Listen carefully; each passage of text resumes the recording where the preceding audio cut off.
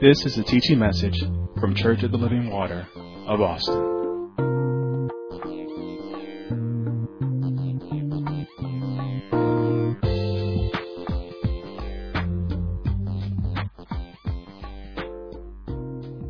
Amen.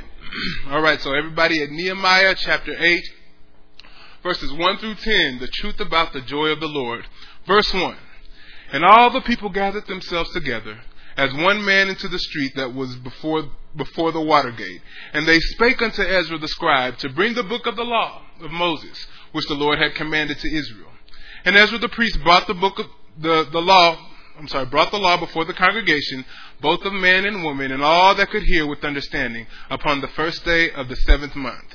And he read therein before the street that was before the water gate, from the morning until midday, before the man and the woman, and those that could understand. And the ears of the people were attentive unto the book of the law. And Ezra the scribe stood upon a pulpit of wood which they had made for the purpose, and beside him stood Mattithiah, y'all gonna bear with me with these names, Mattithiah and Shema and Ananiah and Uriah and Hilkiah and Messiah on his right hand and on his left hand, Pedaiah and Mishael and Melchiah and Hashem and Hashbaddanah, Zechariah and Meshullam. And Ezra opened the book in the sight of all the people, for he was above all the people. And when he opened it, all the people stood up. And Ezra blessed the Lord, the great God, and all the people answered, Amen, Amen, with lifting up their hands. And when they bowed their heads and worshipped the Lord with their faces to the ground. Also Yeshua and Bani and Sherebiah, Jamin, Akab, Shebathiah, Hodijah, Messiah, Kalida, Azariah, Jozabad, Hanan, Peliah, and the Levites caused the people to understand the law, and the people stood in their place. So they read in the book of the law of God distinctly, and gave the sense, and caused them to understand the reading. And Nehemiah, which is Tirshatha, and Ezra, the priest, the scribe, and the Levites that taught the people, said unto all the people, This day is holy unto the Lord your God. Mourn not, nor weep, for all the people wept when they heard the words of the law. So I want to get you to that point. They heard Ezra is reading the law, and once he read it, all the people began to mourn. They began to weep. Verse 10. Then he said unto them, Go your way, eat the fat, and drink the sweet, and send portions unto them for whom nothing is prepared. For this day is holy unto our Lord. Neither be ye sorry, for the joy of the Lord is your strength. And that's the point I wanted to get to, right? What does this mean? The joy of the Lord is your strength. It sounds good in the song. The joy of the Lord is my strength. But what does it mean? Now, many of us use it and we don't know the true meaning for a believer. And if you were to look it up, you would see a definition of, a feeling of happiness. A great feeling of pleasure. If you were to look it up, you would see these things. But I'm here to tell you that feeling happy and having or possessing joy, they have nothing to do with each other. They're two different things. Though you can feel happy in the midst of your joy, you can't feel happy when you feel sad. I hope you heard that. Though you can feel happy in the midst of your joy, you can feel sad in the midst of your joy, but you can't feel happy and sad at the same time. Like I said, you can have joy though, and you still might be feeling sad. See, so joy is not an emotion. Emotions can change like that. And if you start to operate and choose out of your emotions, guess what? Your decisions and your outcomes will change like that. This is why you have to choose joy, because joy is constant. So joy can't be an emotion, because if you have joy, you can't lose it, because it's from God. It's given by God. Happiness, emotions, they all bear witness to your circumstances. They're up and down, depending on what's going on. But joy remains. It's spiritual, it's divine, it's given by God. It can't change. If it's given by God, that means it's eternal. He doesn't deal with the temporal. If it's given by God, that means it's eternal. See, there's so many people today chasing a feeling of happiness or what they think is joy, a certain emotion that they've achieved before on their own, thinking, this is the joy that God wants for me. But true joy is wrapped up in the finished work of Jesus Christ. That's why it's called the joy of the Lord. So what I want to encourage you to do today is stop trying to do for yourself what God has already done through Christ. That's what I want to do today. Stop looking for something to give you that feeling like joy is temporal. Joy is not temporal. That's why he says, listen, he's already done it for you. He says, come to me, all ye who labor and are heavy burdened, and I will give you rest. Stop trying to make yourself feel a certain way when the Lord has joy for you. Your rest, your peace, your joy, those eternal things, they're found only in the eternal King. So, if you want joy, you must be in the Lord. He's the helper of your joy. You have to look to Him. So here's my objectives for today, and there's really two simple objectives. I'm going to give you two questions, but we're going to answer a series of questions within those two. But here's my two objectives. The first one is to find out, what is the joy of the Lord?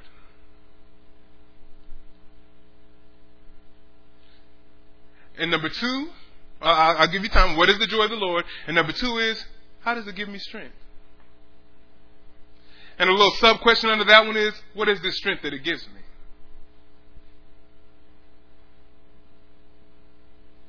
So again, the objectives are these two. What is the joy of the Lord? And how does it give me strength?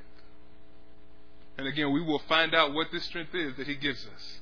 We're going to find out the truth about the joy of the Lord. So if you're with me, and you can leave a marker here in Nehemiah, because we'll refer back to this here in a little bit, but let's turn to Hebrews chapter 12.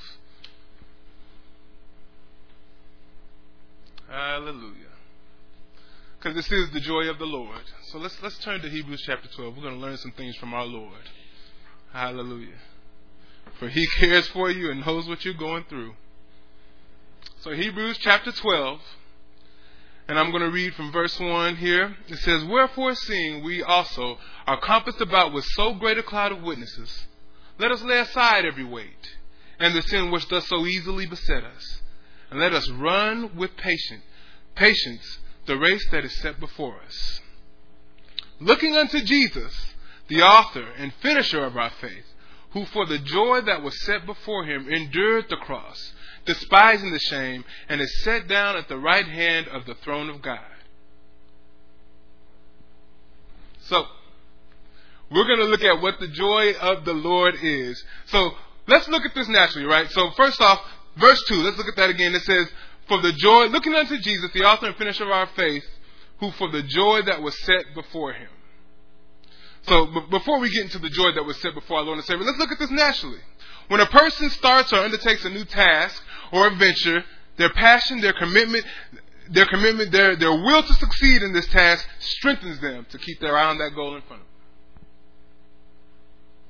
For example, when an athlete starts a race and has that desire to win the race, it helps keep their eyes fixed. No matter what they have to do, it'll keep their eyes fixed on what they're running that race for. Fixed on the finish line. If constructing a building, workers who keep their eyes on the architect's final design are encouraged to keep going. They won't give up. They keep their eyes on the goal. So, here's my question. What do you think Jesus focused on while He was hanging on the cross? Because it said, for the joy that was set before Him. He endured the agony and despised for the joy that was set before Him. So what do you think was the joy set before Him?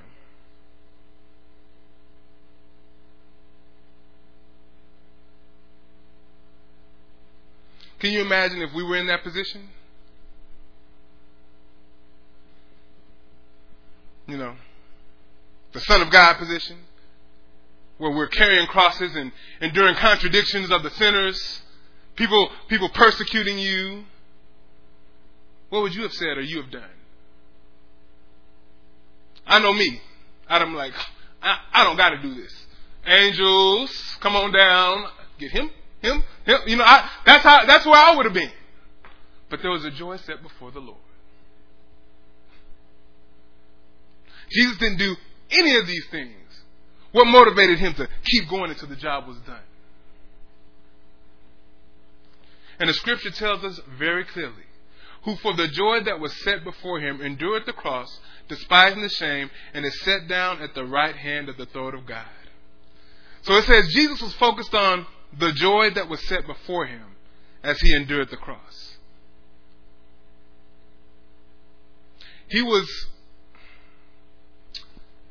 looking to the joy of finishing. But what is he finishing? You see, as he hung on the cross and endured the persecution, it wasn't his circumstances that governed him. It wasn't his circumstances that made him move forward. I like how Deacon said it Wednesday night. I believe he looked across eons of time and saw your face. And saw my face. I love how Deacon said that. Listen, that was the joy set before him. Many people that would be saved because of his endurance. But what else did he see that motivated him? What gave him the joy to stay and endure to the end? Because there's something else that it says here in the scripture. So let's look at this word joy here real quick, especially in the scripture. Joy here in the Greek is kara, which has, and I don't want you to get caught up on the Greek definition of it. I just want you to understand this one thing about the joy here in this scripture. It has a definite article. And that means that it's not talking about just joy in general. There's a specific type of joy. What was it? Let's read verse 2 again. It says, who for the joy that was set before him endured the cross, despising the shame, and is set down at the right hand of the throne of God. The joyous finish that Jesus had his eyes fixed on was the empty throne at the right hand of the Father.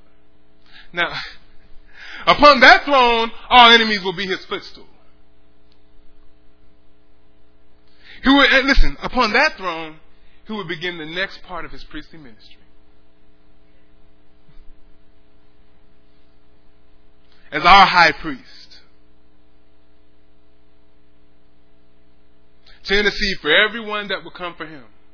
Jesus had his eyes, his heart, his mind fixed on that highly exalted place. But why? Is it because he would be highly exalted? No. It was the same reason why he came here. To serve you. That's the joy that was set before Jesus. To serve you.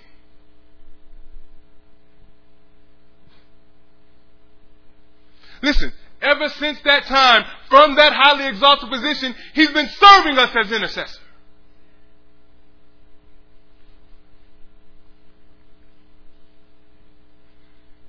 It's amazing. People think that it's time for me to get exalted to another position. Well, in the kingdom, when you're exalted, it means I'm the greatest servant.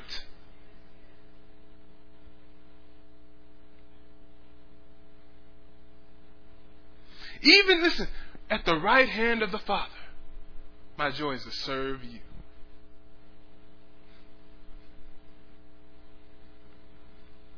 So the joy of the Lord is his will and desire to live his life for someone else.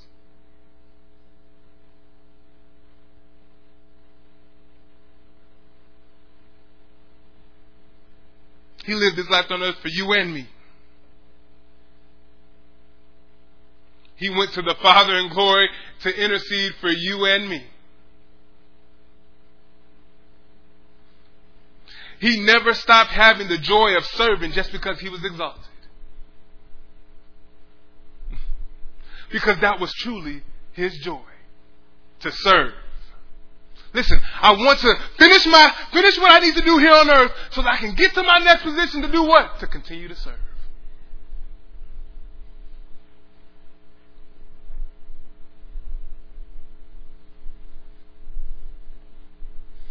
That's why in Nehemiah it says the priest told him, don't be sorry, because the joy of the Lord never gives up.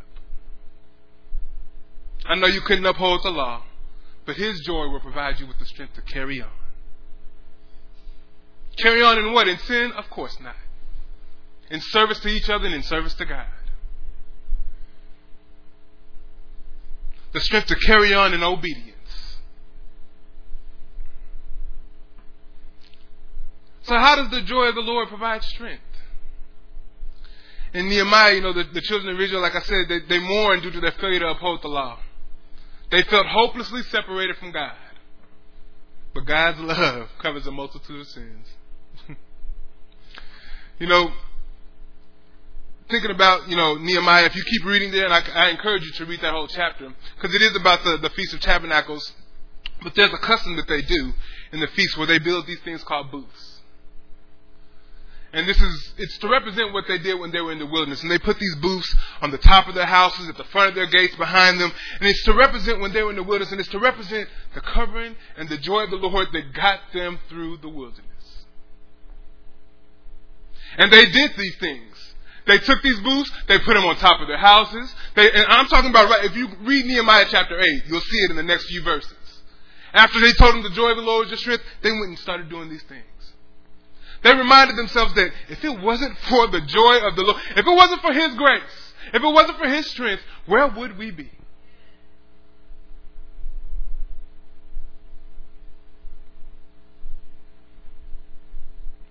Protection in the wilderness.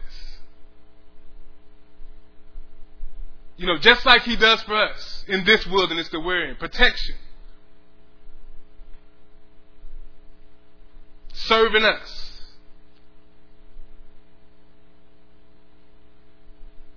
See, the joy of the Lord gives us strength to reach out or draw from God's provision of love. To draw from God's provision of life. To draw from God's provision of salvation in our time of need. Turn to Isaiah chapter 12.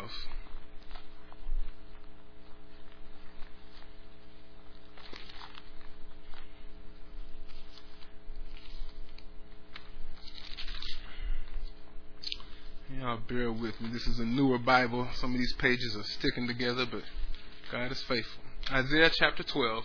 And I'm going to read verse 1 through 3.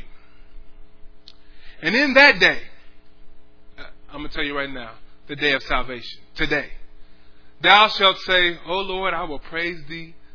Though thou wast angry with me, thine anger is turned away, and thou comfortest. Behold, God is my salvation. I will trust and not be afraid. For the Lord Jehovah is my strength and my song, and He has become my salvation.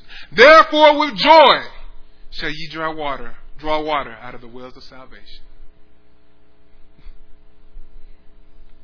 See, with joy you will draw water. You will draw life. You will draw from the very Spirit of God. From the wells of your salvation. So the joy of the Lord gives us the ability or the strength to draw life from the Lord Himself by the power of the Holy Spirit.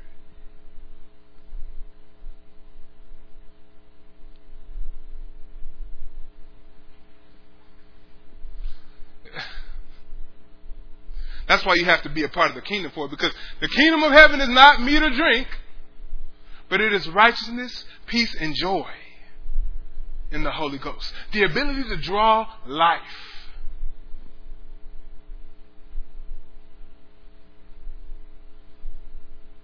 Romans 5:17 says, those who receive God's abundant provision of grace and of the gift of righteousness reign in life through one man, Jesus Christ.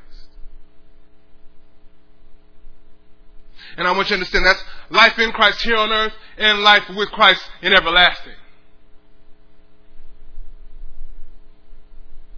That's joy in the Holy Ghost. Those who draw from the wells of salvation, you reign in life here on earth.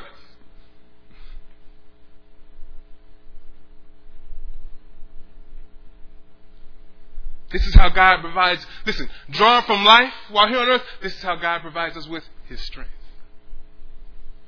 For the joy of the Lord is our strength. So what is this strength? And I'm going to tell you simply like this. The strength that God provides us with is His grace. Plain and simple. But unto every one of us is given a measure of grace, of the gift of Christ. Let us therefore come boldly unto the throne of grace, that we may obtain mercy and find grace or strength to help in the time of need. And when I come to Him and I ask Him for that help in my time of need, you know what He says? My grace is sufficient for thee, for my strength is made perfect in your weakness.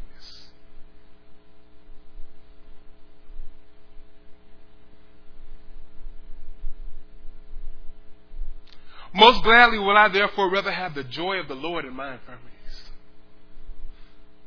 so that the Spirit of Christ may rest upon me.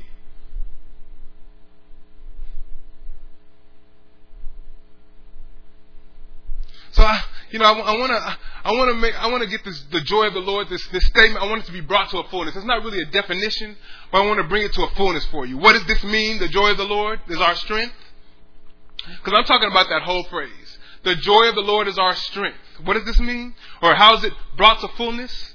It's brought to fullness when we accept and respond to His provision of righteousness by grace that reunites us so we can enjoy, draw close to, and stay in His presence. Let me say that again. The joy of the Lord is our strength is brought to fullness when we accept and respond to His provision of righteousness by grace. And this provision of righteousness by grace, it reunites us so that we can enjoy, draw close to,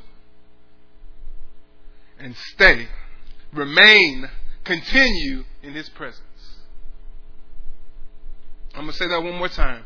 The joy of the Lord is our strength, is brought to fullness when we accept and respond to His provision of righteousness by grace that reunites us so we can enjoy, draw close to, and stay in His presence.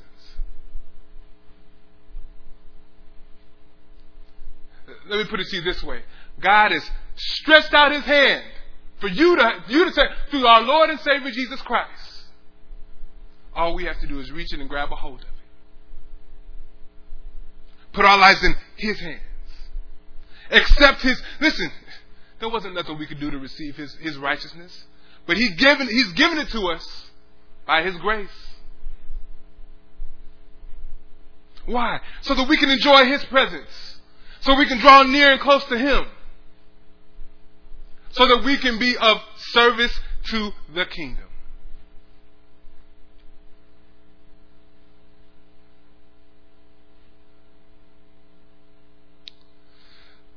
So how do I get this joy of the Lord? That's the question, right? And I'm here to tell you, as a believer, you have it. You have the joy of the Lord. But never forget this. We have an adversary. We have an adversary that likes to present and persuade you against the promises of God. So this is what you always have to remember. You always have a choice. You have to choose joy. You have to choose the joy of the Lord. Okay, well, how do I choose joy? How do I allow the joy of the Lord to give me strength, to give me the help I need? Well, let's go back to Hebrews 12. Hebrews chapter 12, verse 1. I'm going to read it again. And actually, it's right there in verse 1. You want to know how? Wherefore, seeing we are also encompassed with so great a cloud of witnesses, let us lay aside every weight. That's the first step. If you want to know how to walk in the joy of the Lord, first thing you need to do is lay aside every weight. Lay aside means to put off. Leave it behind. Give no thought to it anymore. Let it go. You know, again, you talk about every weight, I think of a race again. An athlete running a race. You know, the candidates that want to win the prize, they're going to lay aside everything they have to. Listen, good, bad, or indifferent, my eyes are set on the goal. They're going to lay aside, they're going to leave behind, they're going to put off everything they have to and give no thought to it.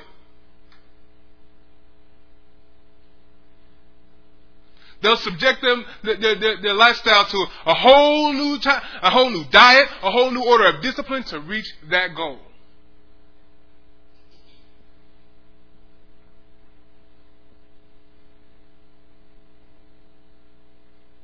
That means ultimately, if it doesn't help me get to the goal that I have my eyes set onto, then I should have no problem losing it.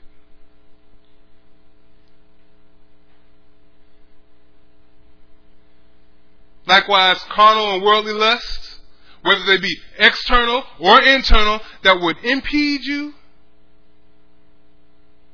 from the strength that God has for you, they're to be laid aside.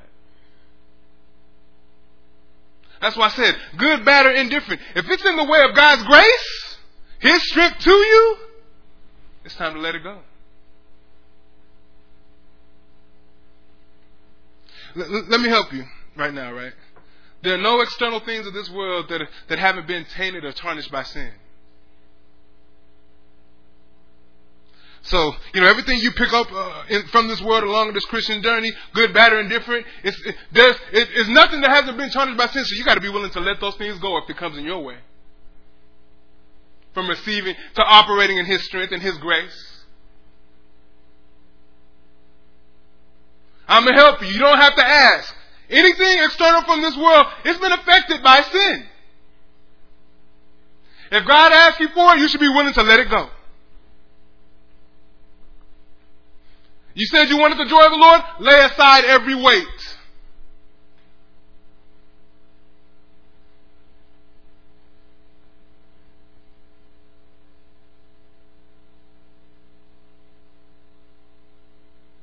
Those are the small foxes that'll block you from accessing the grace that God already has for you.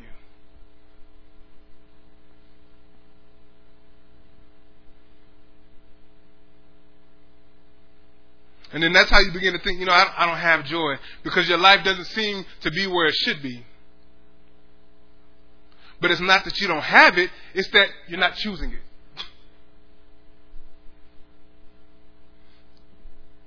You haven't come to that point in your mind where He is the greater and there's nothing greater than Him. The lesser has to be, the lesser can go. We had a conversation this past week with some young folks, and we gave them a challenge. Tell us what you've been spending time with more. Besides outside of school, what's the most things that you've been spending time with? And one of the most things that came up was the cell phone. It's amazing, it's amazing to me, right? Because a cell phone is an object. It don't have no feeling about you one way or the other. You know what I mean? The cell phone don't have no control over you. You have control over it. So whatever that cell phone is doing what you told it.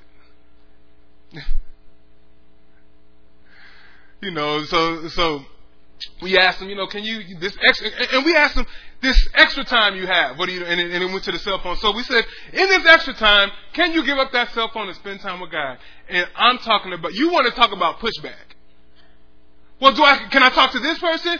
I'm talking about some of the craziest questions. Well, can I use this to ask people? If my mom texts me, can I text her back? Listen, you have a problem. You haven't laid aside every weight. You don't consider what's greater.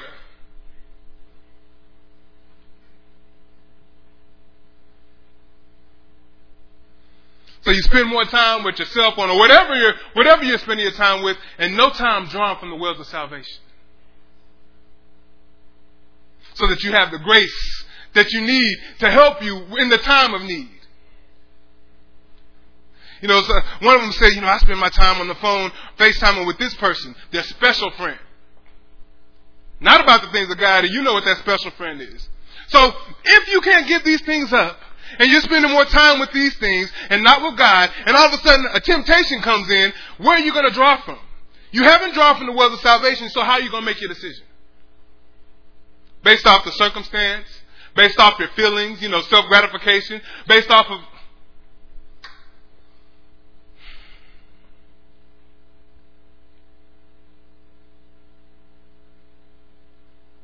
Based off the things you choose to allow to influence you. Only thing that's going to come out is what you've been spending the majority of your time with. So just say, for instance, and this right here is total hypothetical. Let's say, for instance, this special friend has been pressuring you about being what they call intimate, sex outside of marriage. And you haven't been drawn from the wells of salvation. And all of a sudden this temptation comes up. What do you think is going to happen? There's no grace for you there. You didn't choose joy. You didn't choose to draw from the wells of salvation. You chose to draw off of that flesh. Those appetites, those things that remain in your soul that work its way out through your body.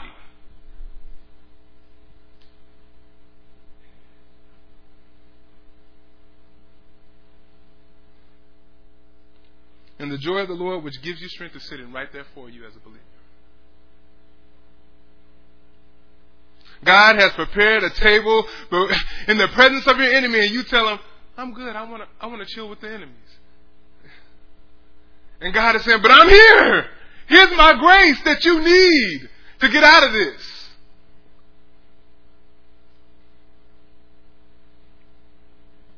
Here's the strength you need to carry on. So every weight, anything, good, bad, and indifferent, that will hinder you, that'll keep you from running this race, you got to be willing to let it go. That's why I said that thing about the cell phone. A cell phone's not evil. A cell phone's not bad, but if it will hinder and impede you, you got to make some decisions.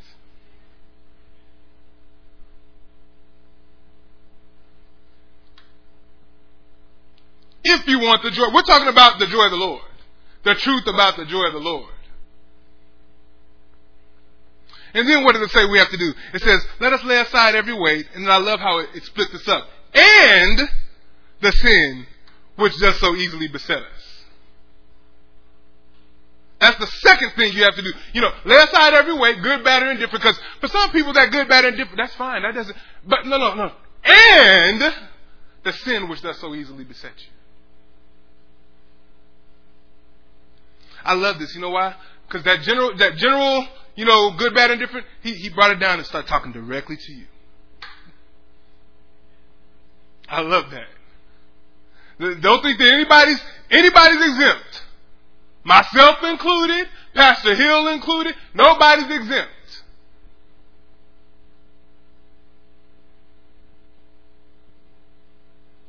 Listen, let me help you with the sin that so easily besets you. What this means, this is the sin which gets you to act out in disbelief. Maybe if you look at it that way, it'll become a little more real to you. I believe in God, but you're acting out in disbelief.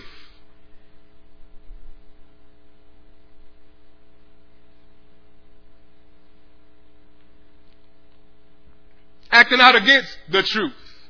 See, this is the truth about the joy of the Lord. Hate it or love it. It's not my truth. This is the truth of the Word. You're the one acting out against the truth. That's why I always remember this. The enemy is just presenting and persuading based on the sin that easily besets you.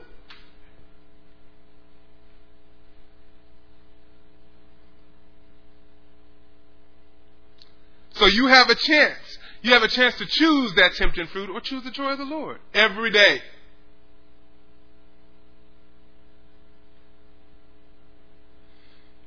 You can choose the most easy, the most satisfying route, or you can choose strength and grace. That's a choice, and you're faced with that choice on a day-to-day basis.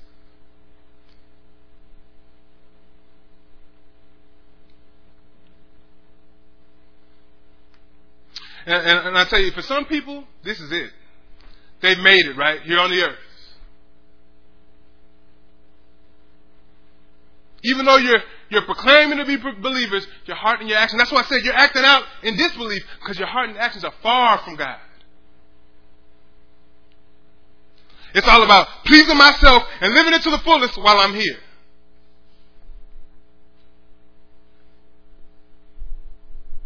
Listen, your will to live His life, your will to please Him, has to be greater than your will to please yourself and others for that matter.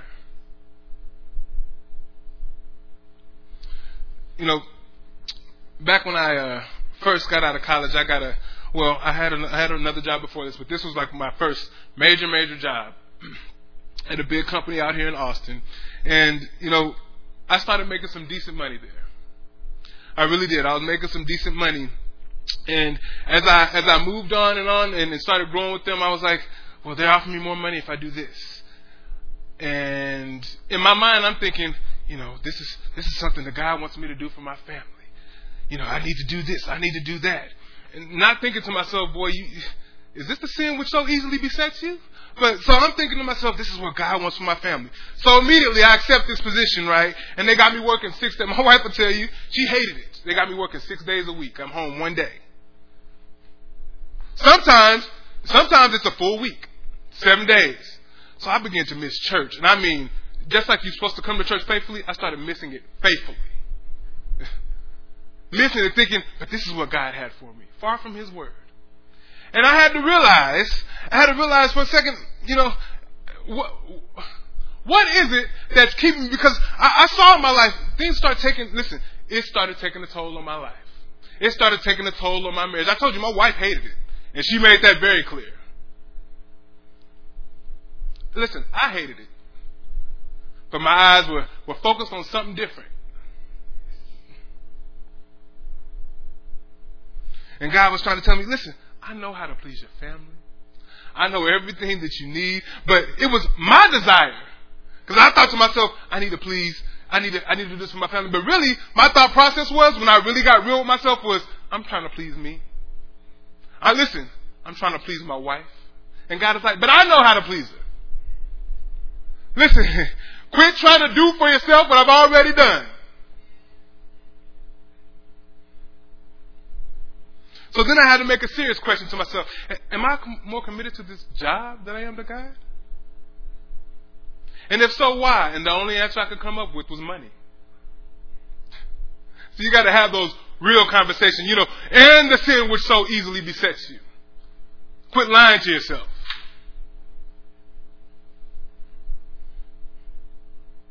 The only answer I could come up with money. Listen, now that's circumstantial. Because jobs and money, they come and they go. No one is irreplaceable. I don't even work for that company no more. And it's been years. But God offers His righteousness freely. He wants us to enjoy His presence freely and eternally. That's the joy of the Lord. See, I had to realize that the goal for me as a believer, it doesn't change based on what's going on around me. As a matter of fact, once I let that job go, the next job I went to, I was making even more money, but my relationship with God was intact. I decided I wasn't going to sacrifice. I wasn't going to come in as the yes man. I wasn't going to try to get ahead so I can make this amount of money and be here physically at a certain point, but I need to be at a certain place spiritually. And God took care of the rest.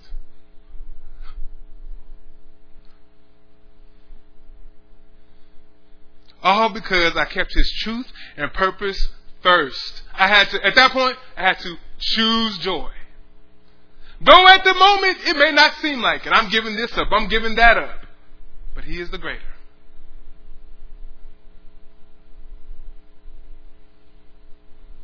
You have to choose to look towards your hope and stay fixed. Chapter 12 again, still on verse 1. And let us run with patience. We have to run this. You want to know the joy, how you have access to that strength that the joy of the Lord brings? You have to run this race with patience. You know what that patience means? It means endurance. It means an expectation. It means with self-control. It means with a devotion to God. It means with an integrity. It means with excellence.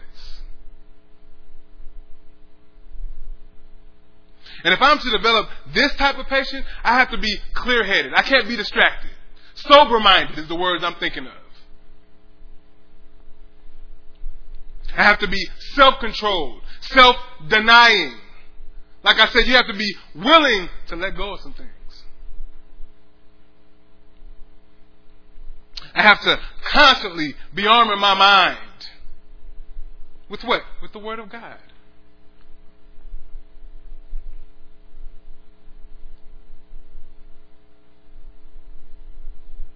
And then what else to say in verse 1 there?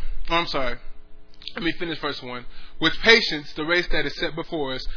Verse 2. Also, looking unto Jesus.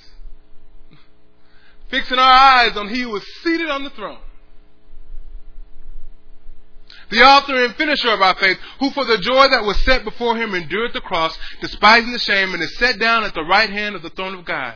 For consider Him that endured such contradiction of sinners against Himself, lest ye be wearied and faint in your minds. Look unto Jesus, who had every opportunity to faint, but who for the joy set before Him He endured. He ran that race with patience. For who? For you. For me.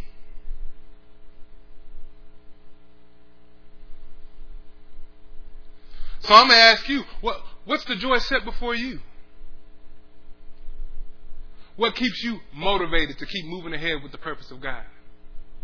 Even when things are difficult. Listen, if you don't have a hope, if you don't have a goal, it's more than likely that you'll faint.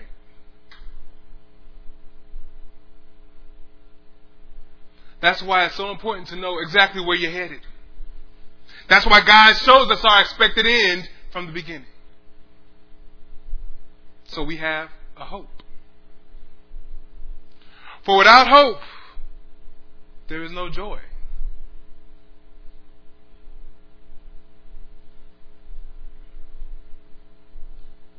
If all you're expecting is what this world has to offer you, you're in a sad state. There is no hope because none of those things are eternal, which means none of those things bring joy because joy is eternal.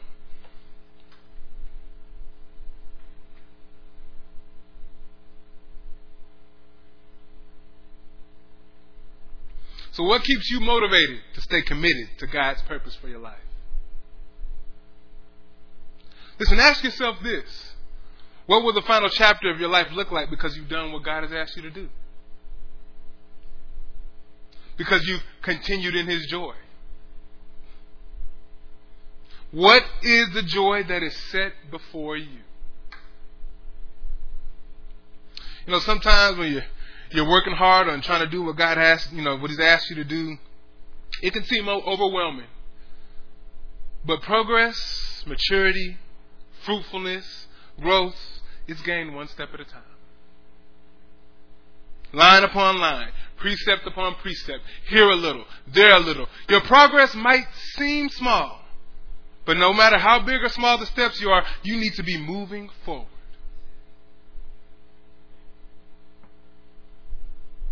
You know, I think of a saying that my brother has picked up since we worked out, and I don't know where he got it from, but it says, the only bad workout is the one that you don't do. So I'm going to adopt that over here into this. The only bad progress is backwards in the progress that you don't make. But no matter how big or small, if you're focused on that goal, it doesn't matter how big. This is a race. Run it with patience and endurance. Don't try. It's when you try to get ahead and you think, well, I'm ready. That's when you fall back.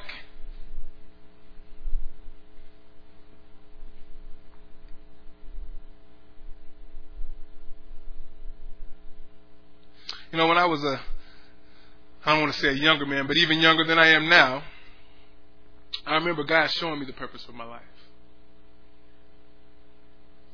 And as a believer, I had to make the conscious decision to make every effort to keep that purpose in front of me. Every day since. And before my eyes.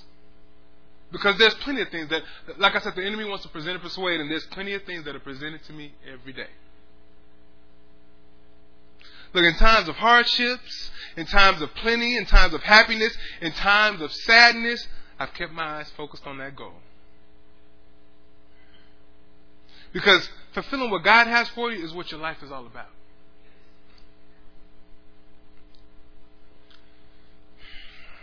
Everything I've seen or experienced as a believer in my relationship with God, I don't see no difference because I count it all joy.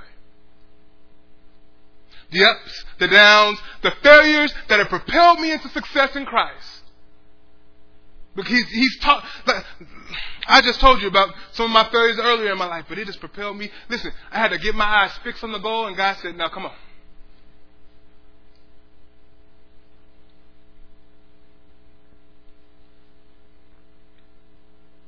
Sometimes it seems like all I could do was take baby steps. But each step was in the right direction. That's the way we have to purpose to live our life if we're going to continue in the joy of the Lord. Each step, each choice has to be a choice of joy.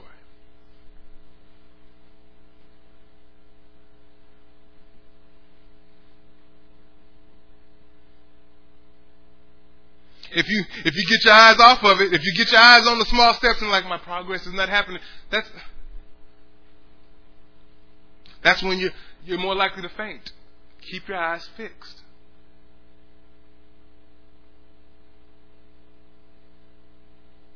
Look forward and see the prize, not back. So for the believer, what is the joy that is set before us? And for me, this is what I found.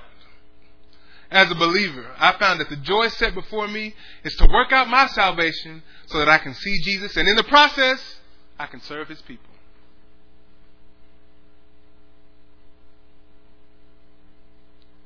It's to work out my own salvation so that I can see Jesus, and in the process, serve His people.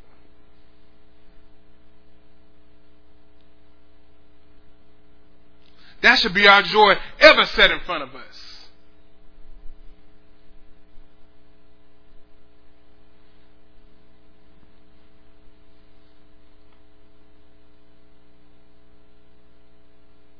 If you have the joy to live your life for the service of others, I promise you this.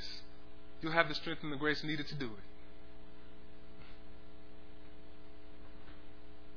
No matter how hard or tough it seems sometimes, because remember that about His grace. His strength is made perfect in our weakness. All you got to do is stay fixed, steadfast and unmovable. And with the remaining time I have left, I want to give us a few biblical examples here. Let's turn to Genesis 37, because I want to talk about the joy that some of these characters in the Bible have had. And I say characters, but these are real people. Understand that. This is the truth about the joy of the Lord. Genesis chapter 37, we're going to talk about Joseph.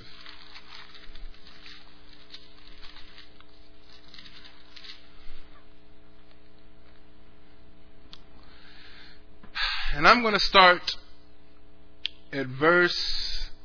Actually, let me start at verse 2.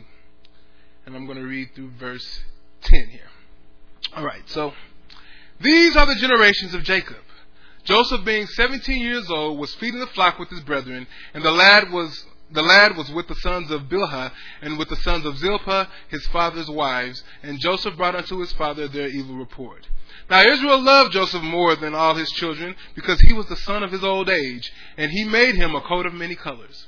And when his brothers saw that their father loved him more than all his brethren, they hated him, and could not speak peaceably unto him.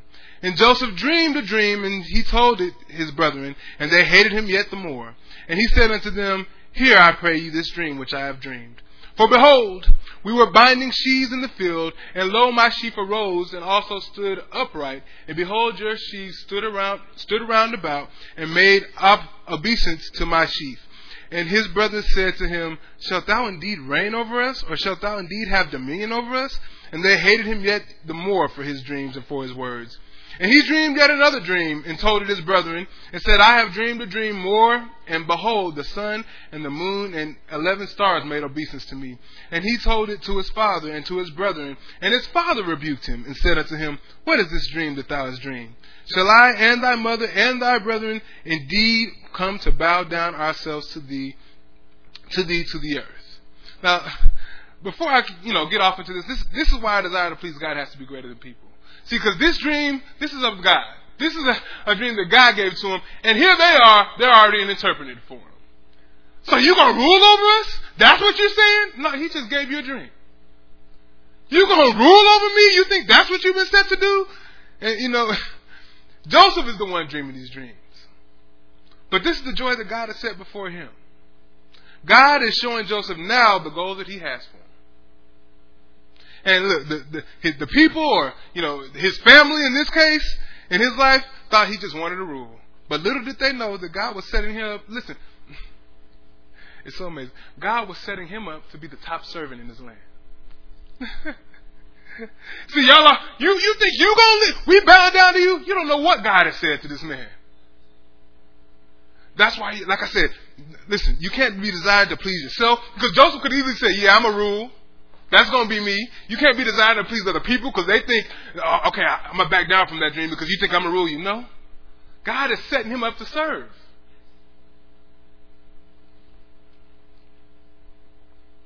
If you follow Joseph's life from here, you'll see all his circumstances change. But his eyes remain fixed on the joy of service set before him. Service to who? Service to God. I want you to understand that. Because in service to God, you will serve people. So he has his eyes fixed on service to God. Let's turn to chapter 39, Genesis 39. And I want you to understand here that, his brothers who hated him, they sold him into slavery. His own brothers who wanted to kill him. So let's start off with the circumstances, right? First off, your brothers wanted to kill you. Listen, for most people, that's enough.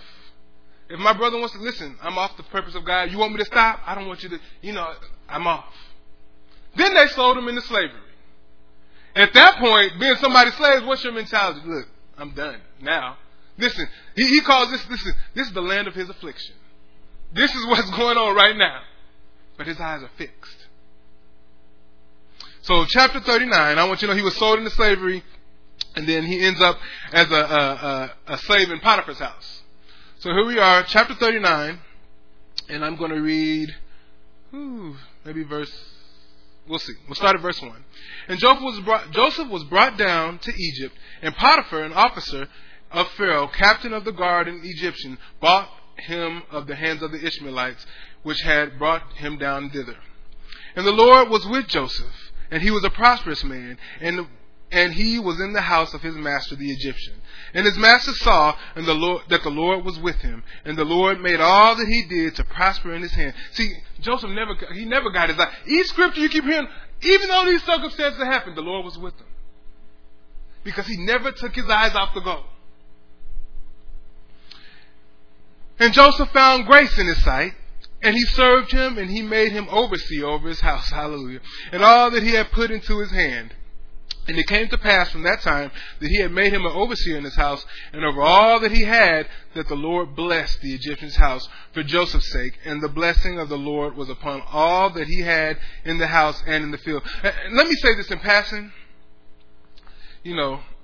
because Joseph had his heart set on service. No matter where he went, his heart was set on service and blessing others. And so in that, if you want a blessing from the Lord, bless his people. Be focused on him and bless his people. That's why I said this is the joy set before us, to bless his people.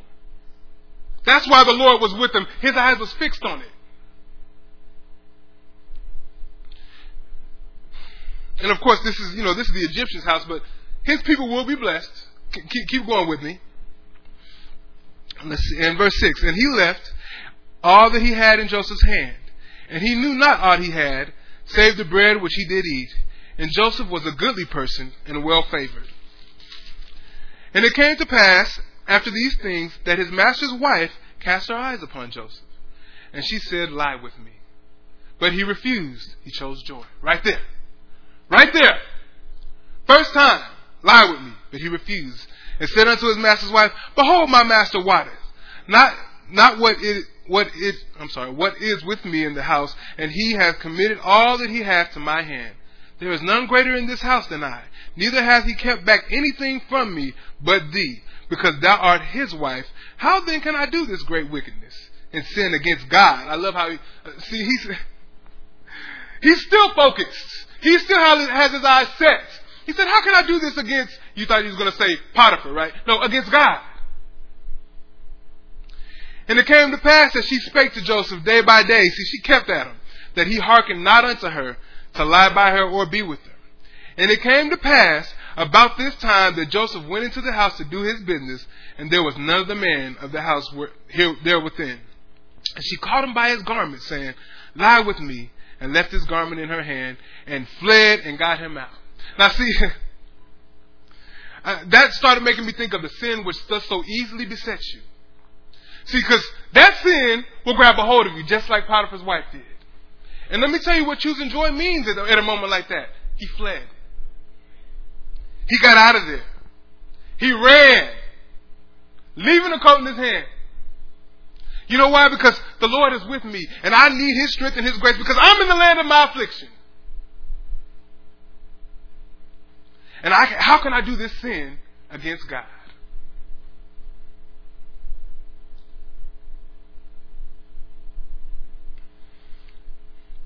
So, of course, we know what happened. Potiphar's wife screamed out, let out a big yell, and told him that he was trying to take her. And, of course, she lied on him. So I'm going to read verse 20 through 22. And Joseph's master, talking about Potiphar, took him and put him into the prison, a place where the king's prisoners were bound, and he was there in prison. But the Lord was with Joseph and showed him mercy and gave him favor in the sight of the keeper of the prison. See, listen, you keep your eyes fixed. No matter where you go, He's found favor. He's operating out of the grace of God right now. I'm going to tell you. Listen, you put me in a prison. I'm going to tell you something. From slavery to he gets out of prison, he spent some 13 years of his life gone. But still kept his eyes on the prize. Still kept moving forward. No matter, listen, he got made ruler over Potiphar's house. And then they threw him in jail. All these circumstances that can make you happy, make you sad, make you upset, but he remained with joy.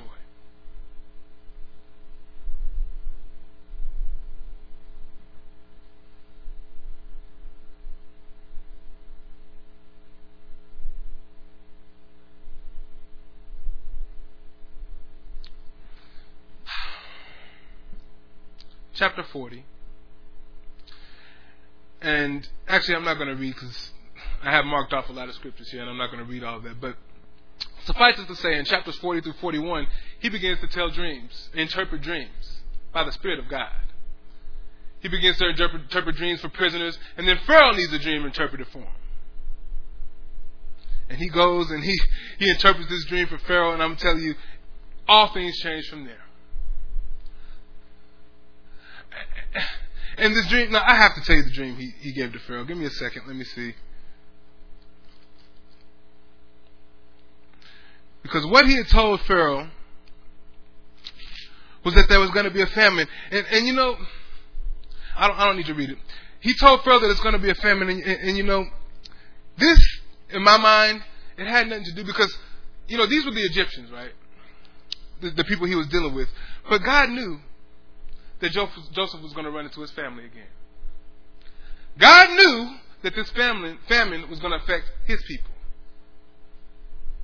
So here we are, some 13 years later, after his brothers who wanted to kill him, sold him into slavery, went to Potiphar's house, became lord over his house, then thrown into prison. And here we are. He gives this to Pharaoh, and they see that all of it is good. He makes him rule over all the land. He becomes fruitful. He has children of his own through his sons. And listen, during this time of famine, it was set up so he was put in a position so that everybody had to come to him. You need corn. Because of his interpretation of the dream, they were prepared. God gave him the strategy to prepare for it. And listen, because of this, like I said, Pharaoh put him in a position, and everybody had to come to him, including his family. Listen, all of God's people had to come to Joseph. You know, the one that God was preparing from the very beginning and showed this into already. The ones that they gave him the dream and they said, we're going to bow down to you. God's like, it's time to serve.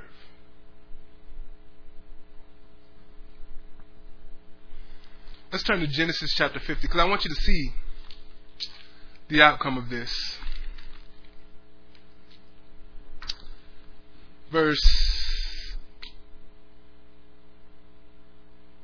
19 and 20. No, 18, 19 and 20. And his brethren also went and fell down before his face. These are Joseph's brothers now because he's been reunited with them. And they said, behold, we be thy servants.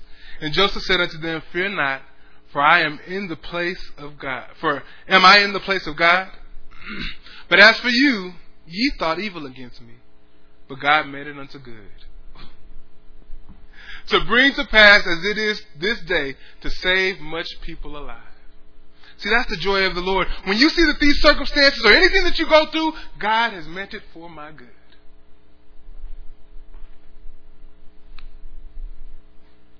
And now he's in the position to serve his family. Hallelujah. Had every opportunity to faint, but wouldn't give up.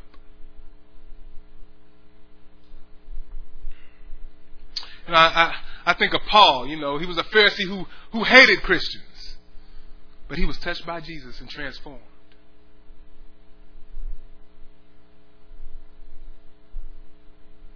He went through many circumstances throughout his ministry, being in prison and things like that. Listen, in prison, he wrote what's known as the Book of Joy, Philippians.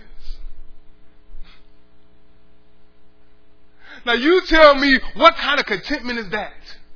Sitting in prison, and your eyes are fixed.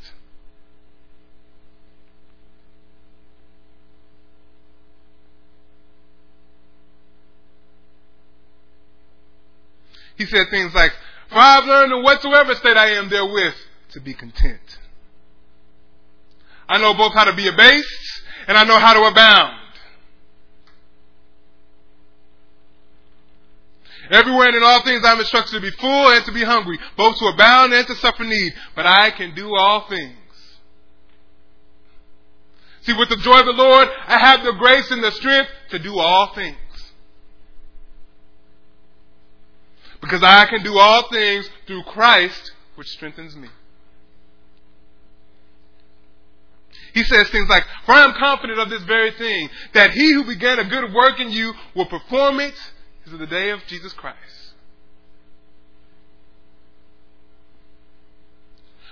He said things like, for me to live is Christ, and to die is gain. See, it sounds like he's willing to lay aside some weights.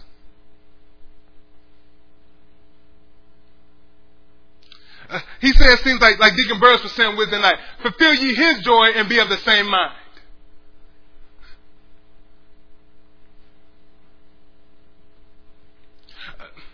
Forgetting what lies behind. Keeping our eyes on the prize, reaching toward the mark for the prize of the high calling of God. Now that's joy. No matter the circumstances, no matter what it may be, everything is orchestrated by God for our good because we've chosen joy.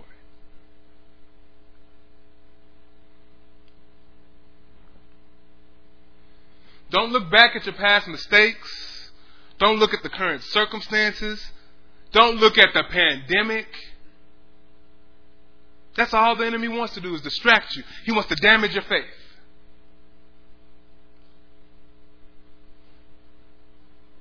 He wants to sift us like wheat. He wants to make you useless to the kingdom.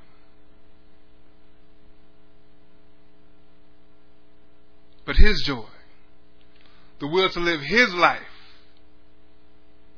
that's what will afford you the grace to carry on.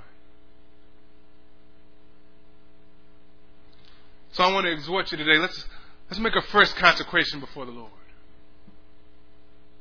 Let's lay aside every weight and the sin which does so easily beset us. Let's continue in the joy of the Lord, for it's His joy that will give us strength.